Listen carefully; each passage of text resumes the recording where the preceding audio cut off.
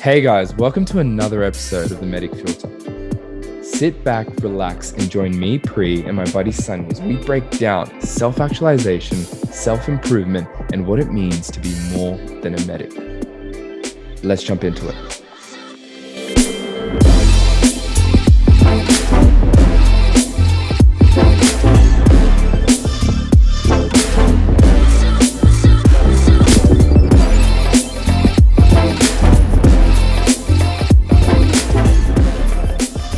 What's up, Sunny?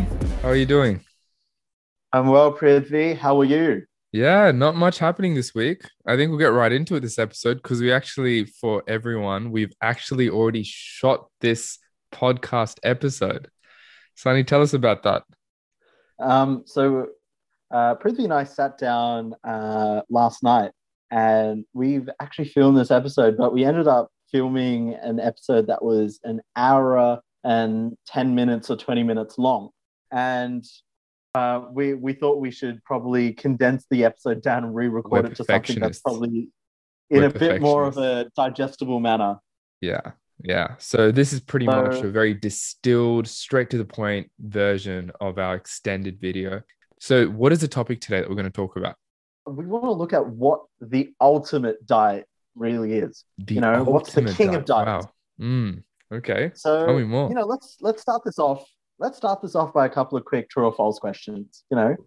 Yeah, right. So first question, dietary fat equals to body fat. So the fat that you consume in your diet is the fat that you put on in your body.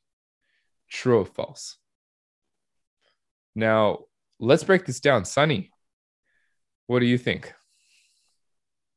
Well, I'm going to have to say false, Prithvi. But no deal. No deal here, Prithvi. I'm not taking this one. But the reason why is that your dietary fat isn't always broken down and stored as your body fat. Usually, it's actually your carbohydrates that are broken down. Prithvi, you want to tell us a bit more about why? Yeah. We're going to put on our medical hats now, use our 2 cents, 2 brain cells that we've recovered from medical school, and we'll jump into that. So basics of and of those two brain cells, only one of them is still remaining. I've lost one of them in the last 4 years. Yeah, so we're talking about biochemistry here and diet. And the key point here is carbohydrates, fats, proteins, they're all carbon skeleton compounds. And what happens in the body is they're broken down into smaller units, and they all broken down and they converge at one single pathway where they all form this molecule that goes by the name acetyl-CoA, which is this basic carbon skeleton molecule. And that molecule can be stored as fat, or it can be used as energy, ATP energy in your cells, right, for your functions. The key point here is it's not just fat that converges down that pathway for storage, but it is also another major culprit and important food group, which is your carbohydrates. And just from experience, one thing I found was whenever I ate a ton of carbs, so I'm talking like, midnight cereal, Milo, liter of milk, that sugar, if anything, contributed to body fat buildup more than having Greek yogurt, which if you look at the nutrient labels is very high in fat. For sure. And for those that don't know Prithvi well, he's obsessed with Milo. So if you're like, who the hell would wake up? if you're thinking who the hell was going to wake up in the middle of the night and eat Milo, it's definitely Prithvi. Guys, I will send you my address. If you'll buy me Milo boxes for as a patriotic viewer, I'm down for that. I will send you my PO box, everything. So, Prithvi, this brings me to our next true or false question. So you've just mentioned that carbs actually have a role in body fat. So does this mean, true or false, that carbs are bad? Like if you want to lose weight, you have to eliminate the carbs. Is that true? Eliminate carbs? I don't know, man. I'm gonna have to say I'm not a fan of that myth. No deal. I think that's false. Is this because you don't get to eat your Milo? Anything to support my Milo eating habits. You're on the money here, Prithvi, because carbs, whilst it is true that they can contribute to your body fat, it brings back this cornerstone idea of mine that there are no bad macronutrients. Carbs Amen. are not the enemy here. Mm. Carbs, like protein, like fats, serve an extremely important role in your body. For example, your carbs are involved in cognitive function. It's your brain's primary fuel source. Likewise, even your muscles rely heavily on carbohydrates as a source of energy. If you're going to the gym and you're going to lift some weights, your body is looking to carbs to be able to fuel that workout. So carbs are not the enemy here. Don't view them as the bad guy. And likewise, what we were discussing before about dietary fat. Fats are very, very important in our body as well. One thing that I only found out once I got to med school was fats are actually one of the starting points for the synthesis of a lot of hormones and components of our cell membrane, things that help us function. For example, testosterone, which is one of those holy grail kind of hormones that Got every the attention bodybuilder is of every after. bodybuilder now. So testosterone is actually synthesized from fats. Fats provide the backbone for testosterone synthesis. So and there's numerous studies out there that have actually said that people that tend to consume more dietary fat tend to also have a higher level of testosterone production. So if Yes. anything, if you want to build more muscle out there in the gym, having a component of fat in your diet is necessary. But Yeah. there are a couple of fats that you should stay away from. These are your saturated fats and your trans fats. This is why, we say don't go, because you could equally come back to us and say, hey, Pretty Sunny, if you're saying I can eat fat, why can't I go have that Macca's? Why can't I go to Hungry Jack's and have a large fries? Because the fats that they're using to cook their food are what we call trans fats. Now, trans fats have a different structure chemically to your saturated and unsaturated fats. And so when you eat that, your body doesn't know how to deal with it. It just goes into non-compute mode, and it's shocked. So what it usually does is it just takes it, absorbs it, and stores it. It doesn't know how to break it down and doesn't know how to process it. And this is why it's bad, because this fat will go sit in your blood vessels, it will go sit around your visceral organs. And this is why it's got bad effects on your health. But there's equally fats out there that are really good for you, like your omega-3 fats, which are important for brain function. So, Prithvi, do you have anything to say on that as well? No, I think you've nailed it. Literally today, big day, hospital, finished a bit later. First thing I did was I got some Lebanese bread and put some peanut butter over it and downed it as a snack. And peanut butter is really high in fats, but it's good fats. So it is very important. And the interesting thing is I was really interested in how to peak my muscle mass as a natural weightlifter. And looking at all the research, one of the biggest points of evidence for boosting your testosterone naturally was to be on a caloric surplus, aka consuming more macronutrients like fats than you need.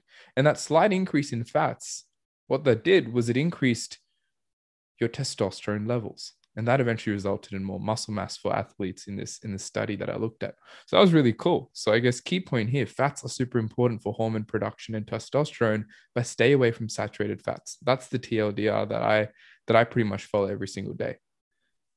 Yeah, for sure. And it goes back to that cornerstone point that every single macronutrient that we're consuming, there's no bad or good guys here. They all serve a very, very important function in our body. So we shouldn't be discriminating against, your macronutrients. But this leads me into kind of the final macronutrient in my eyes. Here's a question, Prithvi, you tell me, how much protein do I have to build muscle at the gym? This is a big question that I think a lot of people have struggled to answer, and there isn't good consensus about what the amount of protein is. So how much protein should you have in your diet? And I guess the first thing you have to realize is this depends on whether you're a weightlifter or an athlete or a normal sedentary person. So if you're a normal sedentary person, if you look at the guidelines, it's literally more than 50 grams. But I'm assuming everyone who's tuned into this point is a bit conscious of their health, does a bit of exercise. And in that case, you'd want to stick to 1.2 to 1.7 grams of protein per kilogram. Now, all this is a fancy number. What I stick to with my everyday diet is I stick to about 1 gram, give or take a bit, per pound of my body weight. So I'm about 200 pounds. So I try to have about 170 grams, 160 grams of protein, all the way up to 200 grams of protein. Yeah. So, and the reason why I asked this question is because one of the diets I've come across in my time are diets that encourage a high protein intake, high protein, low carb kind of intake. And the rationale behind these diets are if you're taking in low carb, you're going to drive your body to eliminate that body fat as an alternative fuel source. And the reason why for the high protein is when you exercise, you're going to be building a lot of muscle. But the point I want to make here is having excessive amounts of protein isn't the solution. Like if as Prithvi, you've just mentioned, having 200 grams of protein per pound, 200 grams of protein for 200-pound cells. If you were to go and have 400 grams of protein a day, Oof. which is an excessive amount of protein for At first our feel viewers sorry to for my give you toilet, but yeah, I don't think anyone should be having that much. Sheesh. Exactly, because having more protein isn't necessarily going to contribute to more muscle building. You're not going to turn into Arnold Schwarzenegger tomorrow by having 400 grams of protein in the day, because you have to consider the fact that your body still has to absorb, and your body will only absorb the amount of nutrient it needs. The remainder is waste. It's the same thing with vitamins. If you just because the slip on the front says 2 tablets a day, you're not going to get added benefit by having 10 of those tablets, because your body will only absorb the amount it needs. The rest of it is waste. But the problem with protein is it's actually broken down for the large part in the later parts of the small intestine and the large intestine. That's where it's broken down. And when you have more and more of it, the transit of your food through that large intestine, your motility tends to go down. And what happens there is you start feeling things like constipation, because you can't, your motility is reduced. Your food spends a lot more time in the larger, the more distal parts of your intestinal tract. The other factor here is the metabolization of protein in your gut actually produces a lot of gas as a byproduct. So you're going to find you feel very bloated, abdominal pain. You feel quite heavy. Now, if you were to walk into a gastroenterology clinic and say, I've been feeling constipated, I've been feeling bloated, and I've been feeling a bit of abdominal pain and discomfort, those are symptoms that would warrant further investigation and would probably warrant a diagnosis. And if anything, it would probably warrant at least some medical attention. Now, any diet that will tell you that experiencing those symptoms is normal, if not healthy, is flawed, is fundamentally flawed. So the reason why I bring it up at this crucial point is just to say that having a good amount of protein in your diet is necessary. It's necessary not just for muscle building, it's necessary for enzyme function. It's necessary as, a catalyst for so many reactions in your body. It's necessary for the structural components of your body, your skin, your hair. They all involve protein in some way or shape or form. So on a structural level, on a functional level, proteins serve a very important role. So having the right amount of protein is good, but having too much as well is not the answer. Yeah, great points. Great points. I think that also falls into your cornerstone, our cornerstone principle about proportion, which we're going to talk about really soon.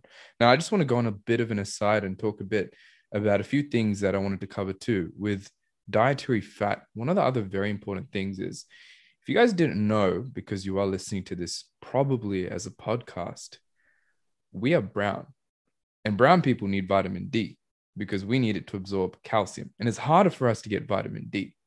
So something that we usually have to do is when we have vitamin D, to have it alongside fats, because another very important role of fats is the absorption of fat soluble vitamins A, D, E, K, etc. Right? So it's so important to have fats in that context. The other thing is regarding the point that we mentioned for carbs being bad, there are pros and cons here. And carbs are so important. As Sunny mentioned, it's so important for your muscle cells for nutrients. You won't have a good gym session without it. And your brain uses it as its only source of fuel. You give it fats, it says no. You give it proteins, nah, right? It only uses the glucose. So for carbs, what we found is it's not the carbs and cutting carbs that will help you lose weight. It is simply calories. And for everyone who doesn't really understand what calories are, it's a unit of energy. From what I recall, it's 1 gram of protein and 1 gram of carbs is about 4 calories, whereas 1 gram of fat, since it's a more energy dense source, is about 9 calories. Now, the interesting thing is it's very easy for your body to overeat the carbs. And the goal of weight maintenance or weight loss, it's very simple. It's ins and outs, right? So it's simply about being on a caloric maintenance or caloric deficit, which is eating less calories than you put out. And for that, people have found that, reducing your carb intake helps them go on a caloric deficit, which is the whole goal of losing weight. But what we're also trying to say is you don't need to have to cut carbs. You can still eat good carbs and simply overall, if your calories are less than what you put out, even though you eat carbs, you will lose weight. But hold on, Prithvi, tell me about a diet. Let's talk about keto. Ooh, The keto keto diet. diets. The keto diet is, for our viewers that don't know what keto is, it's essentially a diet where you eliminate the consumption of carbohydrates. You rely on fats and protein, more so fats in this case, because it's easier to extract energy from fat than it It's is from insane, man. They protein. literally eat butter. Literally, they'll just like put butter on like ton of butter on egg, just down that Yeah. stuff. One Keto. of my best mates follows keto diets, and he sometimes his diet looks nothing but eggs and spinach, and it is a struggle to follow. But obviously, the rationale behind eliminating carbs completely in this diet is because they want to switch the body's fuel source to something else like fats or protein. And if you limit the consumption of carbs, if you eliminate the consumption of carbs altogether, you start to use the stored kind of fat as that energy source. You're trying to develop that deficit. Like Prithvi just said, by eliminating carbs, it becomes a lot easier to create that deficit. But Prithvi, do you have anything to say? So obviously there's pros on keto. There is pros, Oh, it but works. It works. it, Yeah. it, it will work. If you do keto for a couple of months, you will lose tremendous amounts of weight. However, there are ramifications if not done correctly as well, in that, if you're not taking those carbs in, your brain won't be able, like Prithvi just mentioned, the brain relies on carbohydrates as its primary fuel source. A lot of people that will go through keto will say they feel tired, they feel lethargic, they feel fatigued. If Headaches. done, Yeah. headaches. And some people will find that they can't think straight. They can't remember things. They'll I find that could they have a not lot do of brain keto. fog. Mm. So some people won't. Some people that are following keto won't be able to power through their workouts as effectively. However, there's also equally people out there that are able to do keto and still function, still be able to hit the gym and look in amazing shape. But it is about saying that it is not a one size fits all formula here. Mm. It is about what works for you. And before you jump into a diet like keto, like high protein, low carb, before you jump into it, it's about properly knowing your body and understanding the diet and whether it actually fits for you. Because you don't have to do it to lose weight. And if anything, you can still eat your carbs and lose weight. It's all right. It's just about proportions here. But Prithvi, what are your views on keto? Yeah, I think for people who don't have a medical background, I'm sorry for all the fellow medical students watching this. I don't want to be the lecturer here, but the way your body works is it will first use up its glucose stores, so all the sugar and the carbs that you've eaten. Then it will start to break down fats. And after that, it will start breaking down its own tissues, including muscle tissue. And you don't want to get to that point of starvation. Now, the logic of keto is if you take the glucose out, right, there is no more carbohydrates or glucose as an energy source, your body will have to switch to burning the fat that it's stored. And the reason we use the word keto is because when you switch to fat storage, one thing we said was the brain is super picky. It only uses glucose. So what happens is the body will break down fats, take it to the liver, and make this very interesting, sweet smelling substance that's acidic that goes by the name of ketones. And hence the word keto diet. It's very weird. They have like the ketone breath, which we talk about, which is a whole sweet smelling odor, etc. But that's the logic behind the keto diet. And the reason it works is not because you've cut down the carbs. Like we just said, it's because since you've cut down carbs, it's very easy to be on a caloric deficit. So I guess if everyone forgets everything in this entire podcast, one very important point is to lose weight, it is about in versus out, being on a caloric deficit. For sure. But can you tell me a bit more about, tell me, what do you mean by calorie deficit? What do you mean by calories? Good point. Good point. So again, yeah, as we said, calories are that energy source that we're talking about, where gram of protein, carbs is 4 calories, fat is 9. To find your caloric maintenance, there are 2 ways you can do it. And I'll talk about what I did and what you can literally do right after this podcast. Is there are so many formulas where you can just put in your height, your weight, the amount of physical activity you do, and it'll pump out a vague number as to the amount of calories you should be eating. Now, what I personally did was I used those calculators, found the maintenance calories. And I bought 2 things. I got a fitness calorie app and I got a weighing scale. And just for a week, I just wanted to experiment. What is my maintenance calories? So if I had maintained my weight, how much do I have to eat? And once I got that number, I got a decent idea of how much I needed to be eating to maintain that weight. And trust me, I don't measure any calories now, but since I measured it that one time, I kind of know what my maintenance is. So it's very easy for me to go, okay, if I want to lose weight, I cut a little bit off that. If I want to gain weight, I eat a little bit more. And I guess the cutoffs there are about 100 to 500 calories you can take off per day to lose weight, or you can add on per day to gain weight. So that's a good caloric surplus or deficit. For sure. For sure. But the one thing that I want to raise here is having extreme deficits. So, like Prithvi had mentioned, anywhere between 100 to 500 calories off your maintenance. So, let me give you this in numbers. Let's say your maintenance calories, and this is done by either you experimenting and finding out what your maintenance is, or you jumping on a calculator online and finding out whatever way you use to find out ballpark what your calorie maintenance calories are. If you go 100 to 500, that's healthy. Below that, so say it's 2,500 and you eat 2,000 calories, that's fine. But if you then jump that down and only eat 1,000 calories a day, that doesn't become a deficit anymore. In my books, that becomes starvation, because you are not giving your body the nutrients it requires in the proportion it needs. So your body will require protein. You might be eating all of the macronutrients. You might be eating protein, carb, and fat. But if you're not eating them in the amount your body requires, then you're still not satiating your body. You're not giving it enough raw material to be able to function. So having a small deficit is good, but in the long term, doing drastic deficits like 1,000 calories off, 2,000 calories off, which are rather extreme, you will find that your body will eventually it will lower its metabolism. It will start to slow its metabolism down because it's not receiving enough calories. Your body will slow its metabolism down to be able to correlate with it, because it no longer needs, it doesn't have as much energy to burn, so it doesn't need to have a high functioning metabolism. So your body, you'll find you have a slow metabolism, and when you finally start eating normal again, you will find that your body's metabolism is so out of tune that you're going to start putting on weight really quickly. So, and also just on a general level, having such drastic deficits are not healthy for body functioning, and you don't need to go to such extreme measures to sustainably lose weight.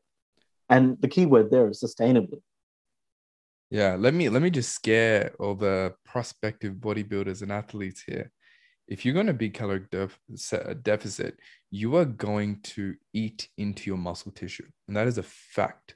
And that is one of the biggest worries of everyone who does go on a caloric deficit. It's to go slow and go low. You don't want to have a strong caloric deficit. Otherwise, like we just said, you would have depleted all your glucose. After the glucose, you'll break down some fat, but at the same time, you'll start breaking down protein to form amino acids so that you can eventually make ATP energy to still provide nutrients to the body.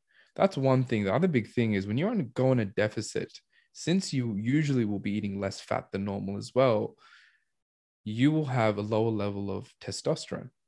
So those two things, eating away at your muscle mass and lower test, are two big reasons where you don't want to go on a big extreme deficit, especially if you want to look shredded. But having, like you said, having a small deficit is kind of required if you want to lose weight here or there. You want to lose a couple of pounds. But the key message here is taking it, like you said, taking it slow, keeping it low, that kind of thing. Because if you're doing it like it's a marathon and not a race, you're going to get sustainable results that stay with you for a longer time. And it gives you that freedom to be able to have those cheat days where you can eat that, extra slice of pizza or have a slice of cake, those extra days. Nutella pancake, just giving out some good recipe ideas. If you look at Prithvi's diet, for the amazing shape that the guy is usually in, and the amount of don't see me in winter. And the amount of shit he eats, if you look at it, it just doesn't add up. This guy is obsessed with Milo, is obsessed with Nutella. I have a Max Brenner chocolate lick in my fridge right now. I'm about to eat it after this, So it's just testament to the fact that it's just about playing around with the calories. I think 90% of our audience just left. WTF, these guys eat chocolate and they're talking about diet. But I think it brings me back to one of our 4 stone principles here. It is, and you've mentioned it before, Prithvi, it is eat in proportion. Yes. And eat till you're satiated. Sonny, I have a question. I have a question. What is the proportion? What is the percentage of my plate that should be carbs, protein, and then veggies and fat, etc.? So let's imagine a circular standard dinner plate. If you want a rough gauge of what proportions you should be eating in, 2/3 of your plate, or maybe let's say 60% of your plate, should be some source of protein. Fill it up with some source of protein. This can be eggs, tofu for our vegetarians. It can be chicken, steak, some source of protein. And then 20% of your plate, 10 to 20% of your plate should be some kind of dietary fiber. It should be something like some fresh veg, some greens. These all have some really, really high amounts of dietary fiber in them. And they also have healthy, unsaturated fats in them. And then your last kind of 20% has to be some source of carb. Has to be, pasta, brown rice, some source of healthy carb. Some complex carbohydrates are always really good. What I mean by complex carbohydrates are carbohydrates that just take a longer time to get broken down. Things like brown rice, things like quinoa, they take a longer time to get broken down. A simple carb might be something like sugar. Yeah. Sugar is a simple carbohydrate. So having a healthy source of carb in a 60-20-20 kind of rule, 60% protein, 20% dietary fiber / fats, 20% carbs, splitting your plate to look something like this is a really, really good ballpark estimate to get what proportions you should be eating. And the next point on this is to make sure that you eat not till your stomach is full. Don't eat to the point of eruption. And I know what that is like, because coming from a brown family, you're expected to eat till the point of eruption. But if you eat to looking the point pregnant where is the goal. Indian culture. Looking pregnant Indian as culture, a male 101. is the goal. But eating to the point of satiation, eating to the point where your body has got enough nutrient to function, now that's gold standard there. So just speaking on proportions, why this works, or probably a testament to why it works, is Mediterranean diets. Now, Mediterranean diets are touted as the ultimate diet. It is seen as the perfect diet out there, the healthiest diet in the world. And the reason is proportions and macronutrients. It encompasses all the macronutrients. It's got a high amount of healthy fats, so olive oil. It's got healthy carbs, and it's got really, really lean cuts of protein. It's also so you will find that it is a diet which encompasses all the macronutrients in the proportions it's required, and that's what makes it such an amazing diet. And it's just testament to this cornerstone principle of ours that there are no bad macronutrients out there. Right. I guess I just want to add a few things onto that. So first thing is with the protein. I guess if you're not exercising at all, aiming for that 60% of your plate being protein is a tough ask. So you could even have 30-40% of that, which is protein. If you're not exercising, you're sedentary, so you have a desk job and you just want to be on a deficit and stay healthy, that's completely fine. So you can adjust these percentages and you could up the carbs or the good fats in exchange for that. The other thing is with meat, one thing that you should realize, this is something that changed my dietary behaviors altogether, was not all proteins are the same. And this is in terms of health in general. And it's interesting that red meats, like beef, etc., are at a very high risk of giving you colon cancer, which is the second most common cancer in the entire world. And cancer freaks me out. 1 in 3 people get in their life. So I ain't about that.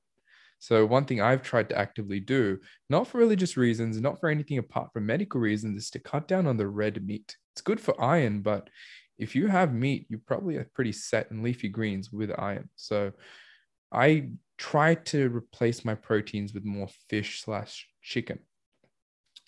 And the final thing I'll add is just with the carbs, a rule of thumb is if it is sweet, it is a simple sugar, which means it's going to get absorbed and broken down very quickly because it's a very small unit. Whereas a complex carb like brown rice, you can kind of think of it as one link in the chain versus many links in a long chain.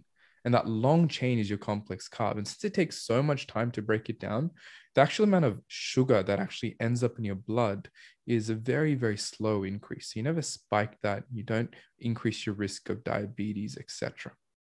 For sure, for sure. And that for our viewers that hear this around low GI carbs and high GI carbs, this is what we're Glycemic talking about. index. That's it. Glycemic index. Low GI basically means that it is taking a longer time to break down so that the amount of sugar in your bloodstream post meal is a steady release rather than if you were to eat something like white rice, which is a high GI food, you're going to find that your blood sugar levels will immediately kind of spike straight after the meal because it gets broken down a lot quicker. Yeah. So I think this just to kind of wrap up this episode, what we're really getting at here is fad diets aren't bad. They're not the enemy here. There are a lot of people that do fad dieting and do it well. Things like keto, high protein, low carb, there is a rationale behind why these diets exist. Even something like intermittent fasting. And I know I'm bringing a new diet into this, but for our viewers that don't know what intermittent fasting is a diet where you usually fast for have a fasting window for 12 to 16, or some people even do 18 hours in the day, and they only eat for the remaining amount of that day. So they have a small eating window throughout the day, and they rely on that eating window to get their calories that they need. And obviously, there are so many celebrities. Even Terry Crews is a big advocate for intermittent fasting, and the man looks in amazing shape. So I'm not someone to say that intermittent fasting is bad. In fact, there are a lot of studies out there that have shown that having that fasting cycle is good for you in some way because it helps with insulin resistance. So it prevents that insulin resistance. Insulin resistance for our viewers is the cornerstone of how you develop type 2 diabetes. So it's been shown that having that fasting cycle might be the solution to preventing type 2 diabetes. It's also been shown to have good effects on the brain in some ways. But it is all about making sure that, and I'm sure even someone like Terry Crews will still advocate for this, because in that eating window, they still get the calories that they need, and in the right macronutrient proportions, they're meant to get them in. And often you'll find, and this is what I want to really, really drive home here, is that fad diets as a whole, they're not bad, but you'll find that it requires a good amount of education, a good amount of learning what this diet is, what's its rationale, what are its pros, what are its cons, and what's the proper way to execute this. And finally, you should be asking yourself, does this work for me? Does this work for my body? Because not everything works for you. Just because it works for Terry Crews, it's not going to work for me. And, just because a keto diet worked for someone else, it's definitely not going to work for Prithvi, because Prithvi without carbs is a very angry man that you don't want to be around. So, and the Hulk though, man. Yeah, no, I agree. No, I guess if I could reach a younger viewer and to just get the key points here, what I would do after listening to this podcast is I would cut down my saturated and trans fat. That's one of the first things I would do. That's one thing I'd always be very preoccupied with checking. When you eat food, you want to cut the trans and saturated, because the process of plaque formation in arteries starts when you're a teenager. So you might as well build healthy habits now. Second thing is, losing weight is caloric deficit, 100 to 500 calories a day, and a caloric surplus, if you're bulking, etc., is the same, gaining about 100 to 500 calories per day. And you can do two things. If you're bothered, go get a FitnessPal app, get a calculator, count everything. But if you're not bothered, follow Sunny's principles, which is eat in the proportion we mentioned and eat till you are satiated. And just go from there. You will find out what works best for you in your weight gain or weight loss or even maintenance journey. And final thing with protein is you don't need to overeat that. 1.2 to 1.7 grams per kilogram is decent. And I stick to about 1 gram or 0.8 grams per pound. That's a pretty good summary. And I reckon that's a wrap. So, wishing our viewers a week where, you're putting some healthy changes in. Just remember there's no bad macronutrients out there. And also remember, while you're at it, to give us a quick follow on Instagram.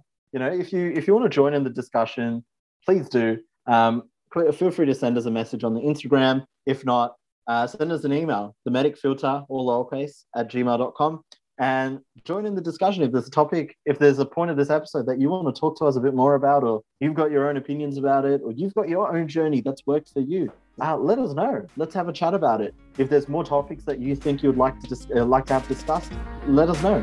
And Prithvi, I reckon that's a wrap.